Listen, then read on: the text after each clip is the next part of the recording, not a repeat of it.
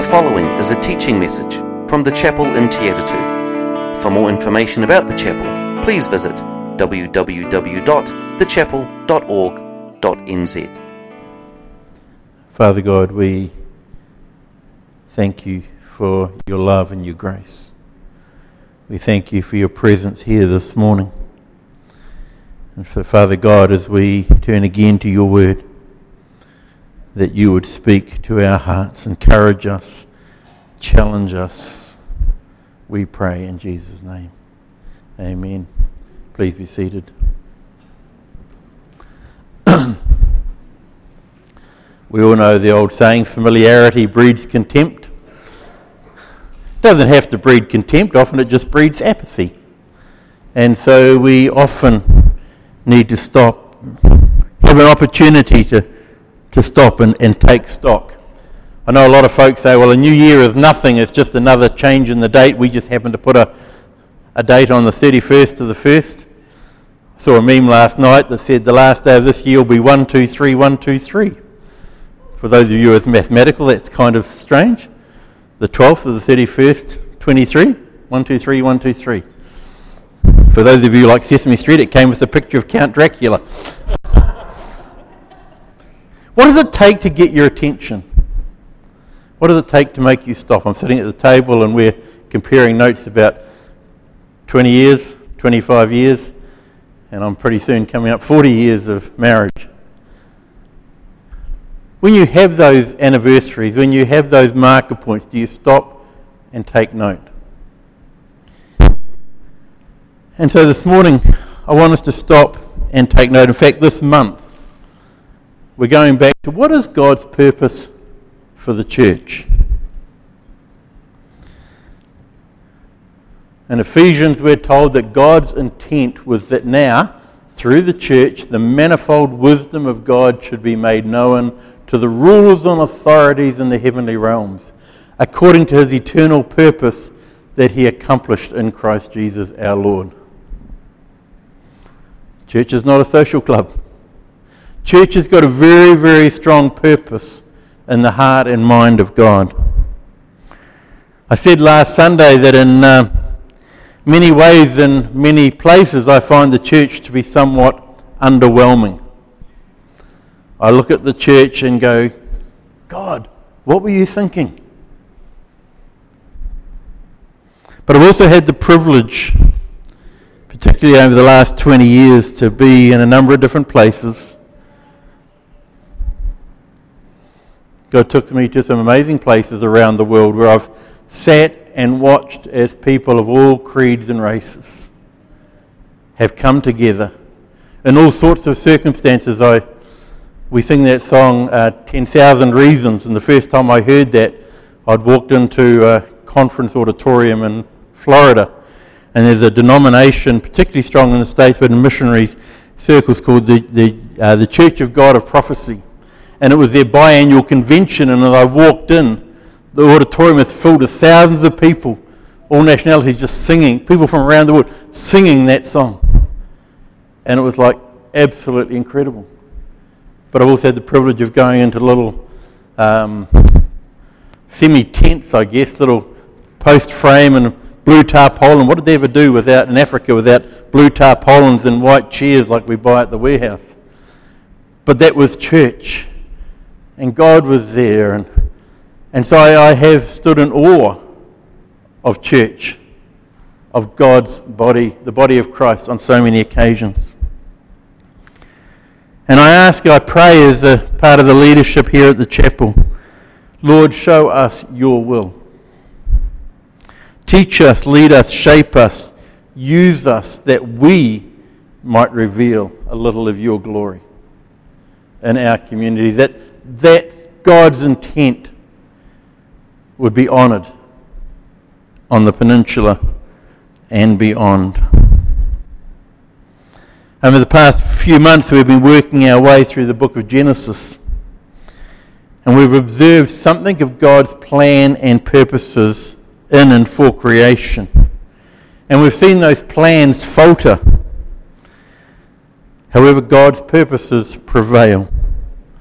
In Isaiah 46, God says, remember the former things? Those things of long ago, those are the things we've been reading about. I am God and there is no other. There is none like me. I make known the end from the beginning, from ancient times what is still to come. I say, my purpose will stand, and I will do all that I please.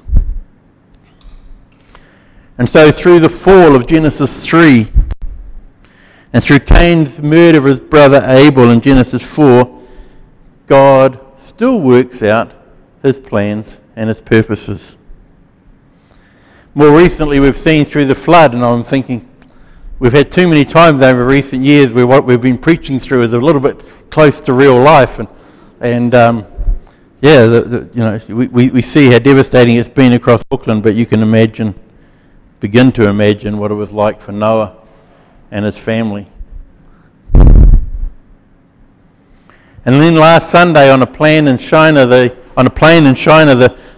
human race have come to a place and they've found a comfortable place where they decide, we like this is a good, comfortable place, let's settle down here and build a tower and make a name for ourselves. And then God comes down and he multiplies the languages and he multiplies confusions, and the people are scattered, and God continues to prepare and pursue his plans and purposes.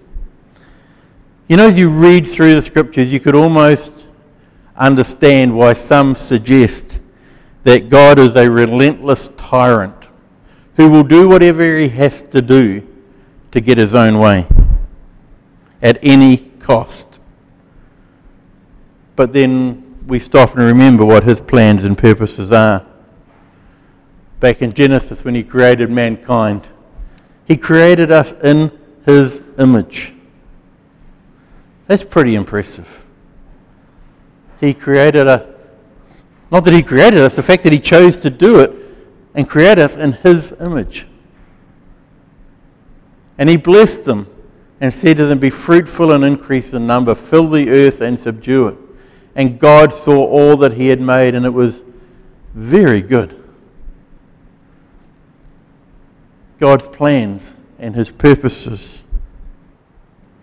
And then as we step forward through history to the story we started 5 years ago, as Luke begins to tell the story of God coming in human form and living as one of us, we're told that the angel Gabriel appeared to Mary and said, the Holy Spirit will come upon you.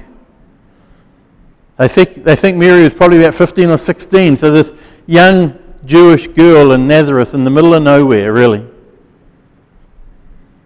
And the Holy Spirit will come upon you, and the power of the Most High will overshadow you. So the Holy One to be born will be called the Son of God. You know, we read the Christmas story so often, and we miss. That's incredible.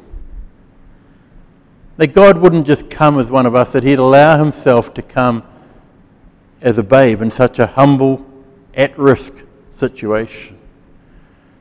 And we're told that he was tempted in every way, just as we were. The Son of God was exposed to every temptation that we face.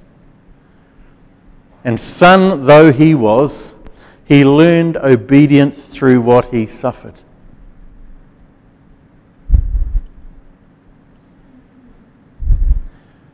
And we're told in Philippians that this Son of God, who being in very nature God, did not consider equality with God something to be used to his own advantage. Anyone who thinks that God is this tyrant trying to have his own way needs to remember that this God came as one of us. And although he was equal to God, he was God. He did not consider it something to be used to his own advantage. Rather, he made himself nothing, taking the very nature of a servant, being made in human likeness, and being found in an appearance as a man, he humbled himself, becoming obedient to death, even death on a cross.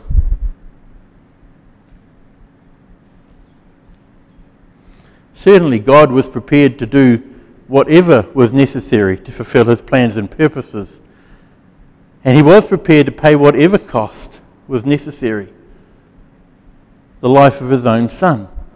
That's not a tyrant. That's a loving Father. Therefore God exalted him to the highest place and gave him the name that is above every name, that at the name of Jesus every knee should bow in heaven and on earth and under the earth, and every tongue acknowledge that Jesus Christ is Lord, to the glory of God the Father. And then Paul declares out this whole story. All this is from God, who reconciled us to himself through Christ and gave us the ministry of reconciliation, that God was reconciling the world to himself in Christ, not counting men's sins against them, and he has committed to us this message of reconciliation. We know these passages so well, I quote them so often, but do we grasp the power behind them? We are therefore Christ's ambassadors, as though God was making his appeal through us. We implore you, Paul writes, on Christ's behalf, be reconciled to God. For God made him who had no sin to become sin for us. There is no depth, no breadth that God will not go to fulfill his plans and his purposes, which is to reveal his glory in and through his creation. And we call this thing the good news. Actually, the Bible, the NIV, calls it the good news. The old King James called it the gospel.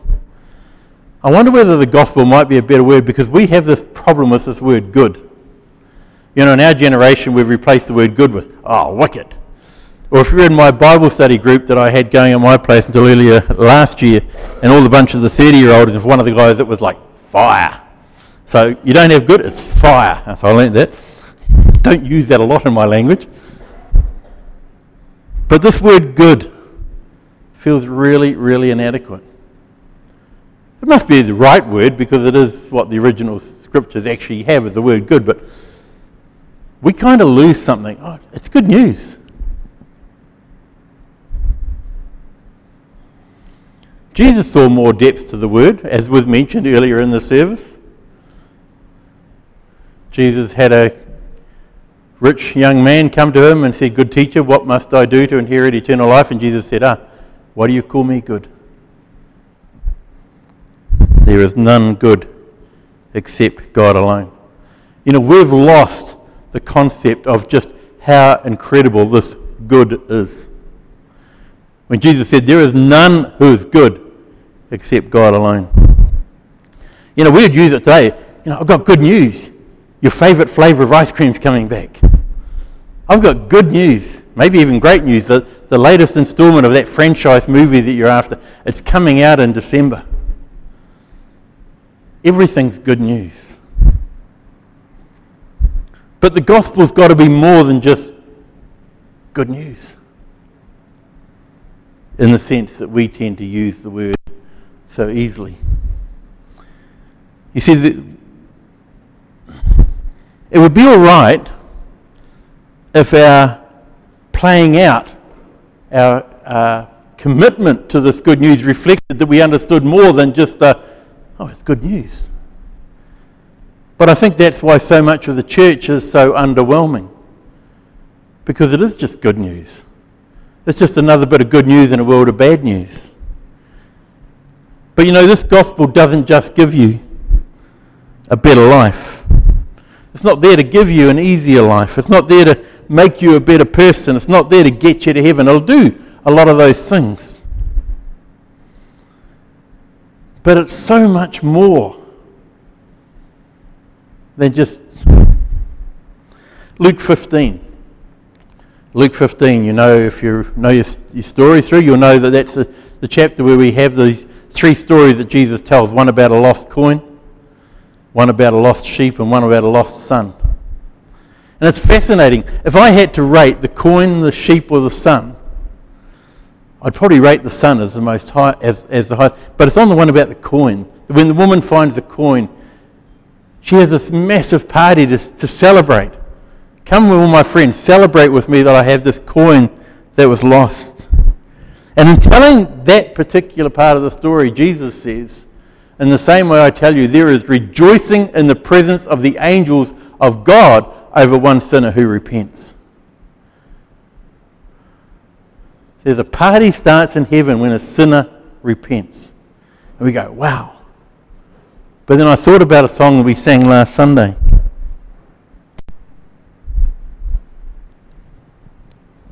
When you came to faith, there was a party started in heaven. Not just among your friends and family, not just at your church, not just at your baptism, but around the throne in heaven, a party starts when you came to faith. See, that song we sang last Sunday was based out of Revelation 4. There was before me, this is John writing, this revelation, he's lifted up into heaven, he sees this, he describes what he sees in heaven. He says, there before me was a throne in heaven with someone sitting on it, and the one who sat there had the appearance of jasper and ruby. A rainbow shone like an emerald encircled the throne. From the throne came flashes of lightning, rumblings and peals of thunder. In the centre around the throne were 4 living creatures. Day and night they never stopped singing, Holy, holy, holy is the Lord God Almighty, who was and is to come.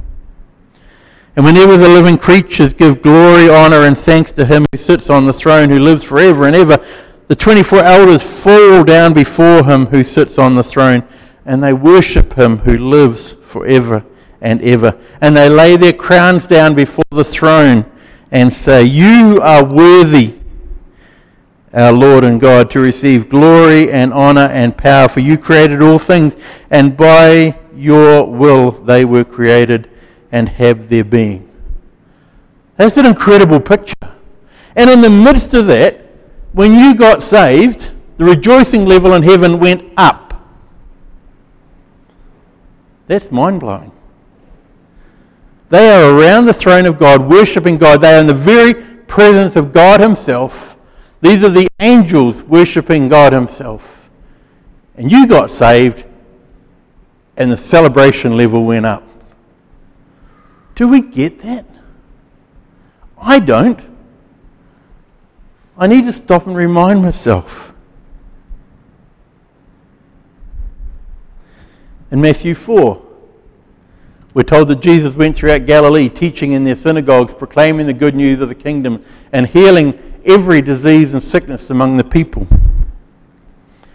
I want you to go, wow, he healed every sickness and every disease.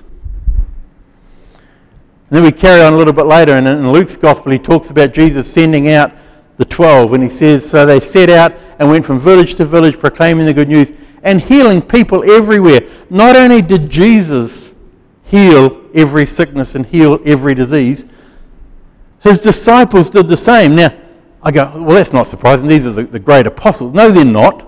They're at the beginning of the journey. They haven't received the Holy Spirit yet.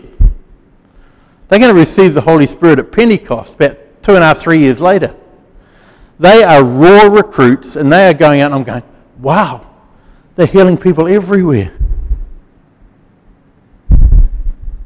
If only we could retain the same wow when we read that the gospel was preached. You know, in Isaiah 55, God says, so is my word that goes out from my mouth. It will not return to me empty, but will accomplish what I desire and achieve the purpose for which I sent it. When the gospel is preached, things change. And healing and deliverance happens, but that's the minor news. The good news, the amazing news of grace, is that when the gospel is preached, lives are transformed.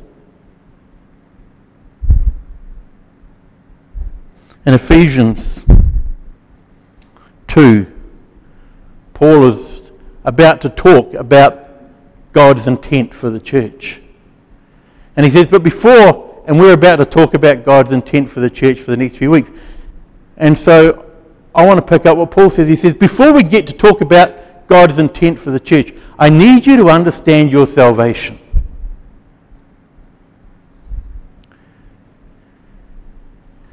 He says, as for you, you were dead in your transgressions and sins, in which you used to live when you followed the ways of the world and of the rulers of the kingdom of the air, the Spirit who is now at work in those who are disobedient. we were not in need of a fix-up. We didn't need a touch of paint here and there. We didn't need to be pimped, as if you watch the TV, Pimp My Ride, if you watch the do-up. We didn't need a slight improvement. We were dead. He continues, all of us who lived among them at one time, gratifying the cravings of our flesh and following its desires and thoughts, like the rest, we were by nature deserving of wrath. You've ever been in trouble with mum and dad? Remember back when you were kids? Do you remember getting sent to the principal's office? Happened once. Only once, that was enough for me. But we're not being sent to the principal's office. We are standing justifiably condemned. We were standing justifiably condemned under the judgment of the only righteous judge. And our sin stood condemned, and we stood condemned with it while we held on to it. And Paul goes, but because of his great love for us, God, before we get to that, can you go back to how much trouble we were in? How dead we were? How much trouble we were in? Because until you understand that, we don't understand what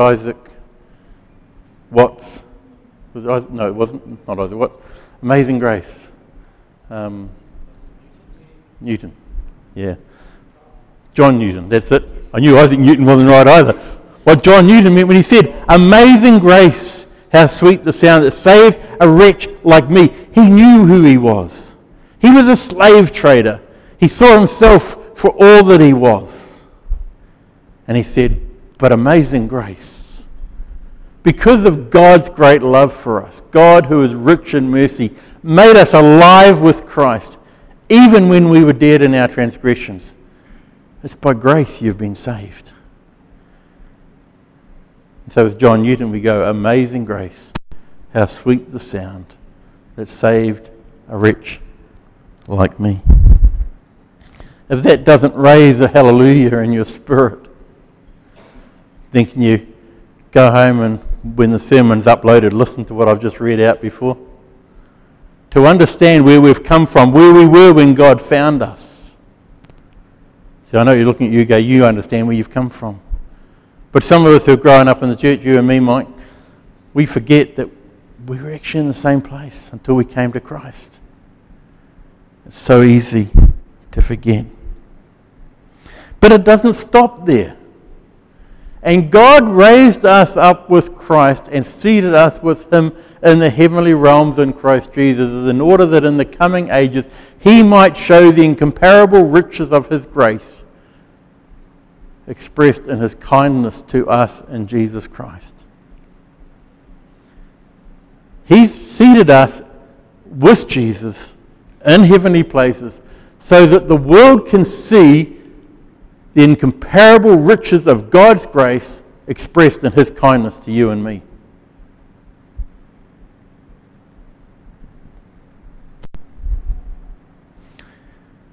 And it continues.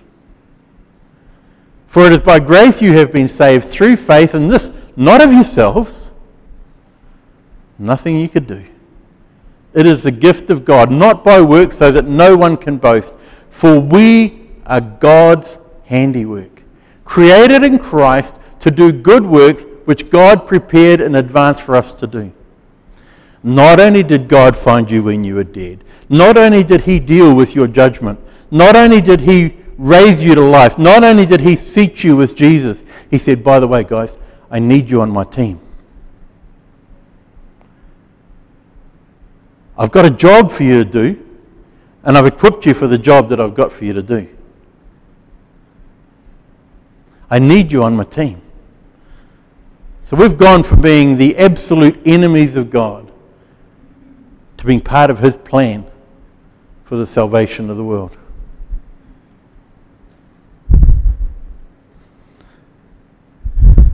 Coming to place our faith in Jesus Christ is not a course correction. It's not even a whole new journey. It's an entirely new destiny in this life and the next. We're not talking about an upgrade. Total transformation. In 2 Corinthians 5:17, Paul writes, "Therefore, if anyone is in Christ, he is a new creation. The old has gone, the new has come." That's the power of this gospel that we are entrusted with. As John Newton wrote, "I was lost, but now I'm found. Was blind, but now I see."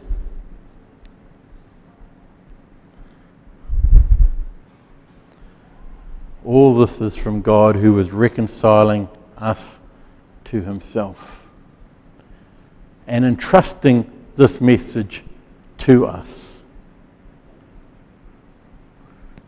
wanting us, desiring, planning for us to be the ones who take this to the world. This is the calling of the church. The church is so many things, it is so much, but it is more than what we've often made it. We are Christ's ambassadors.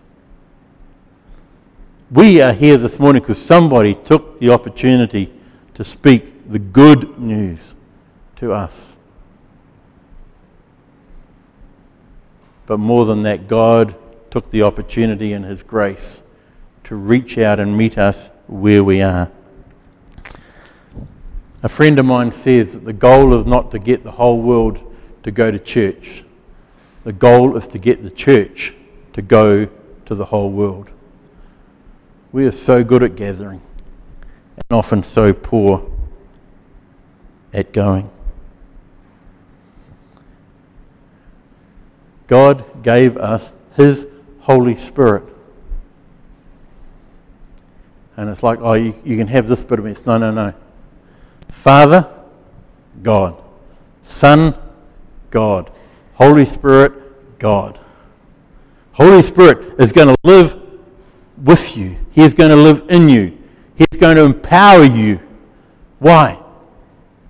Because you'll be my witnesses in Jerusalem, in Te Aratu, in West Auckland, throughout Auckland, throughout New Zealand, wherever he calls us. He has given himself for us, and now he gives himself to us so that we can become ambassadors of the message that we ourselves have received. Shall we pray? Lord Jesus, you promised us life in all its fullness, not an upgrade. You have taken us from death to life. By your grace and in your mercy, you have forgiven every sin we've committed. And you have taken it upon yourself, and you have set us free. And you have raised us to new life. And we have been seated with you, Lord Jesus, in heavenly places. And we have been entrusted to continue your work here on the earth by the power of your Holy Spirit within us. Lord, lead us and teach us what that looks like. Bring greater revelation through your word. Let us not settle for less. And let us not offer the world any less, because this world so desperately needs the truth. This world so desperately needs your love and your grace. And you are reaching out to this community and beyond. And you've chosen to do it, at least in part, through us. May we be found faithful. In Jesus' name I pray. Amen. Thank you for listening to this message from the chapel in Te Aratu. For more information about the chapel, please visit www.thechapel.org.nz or email info@thechapel.org.nz.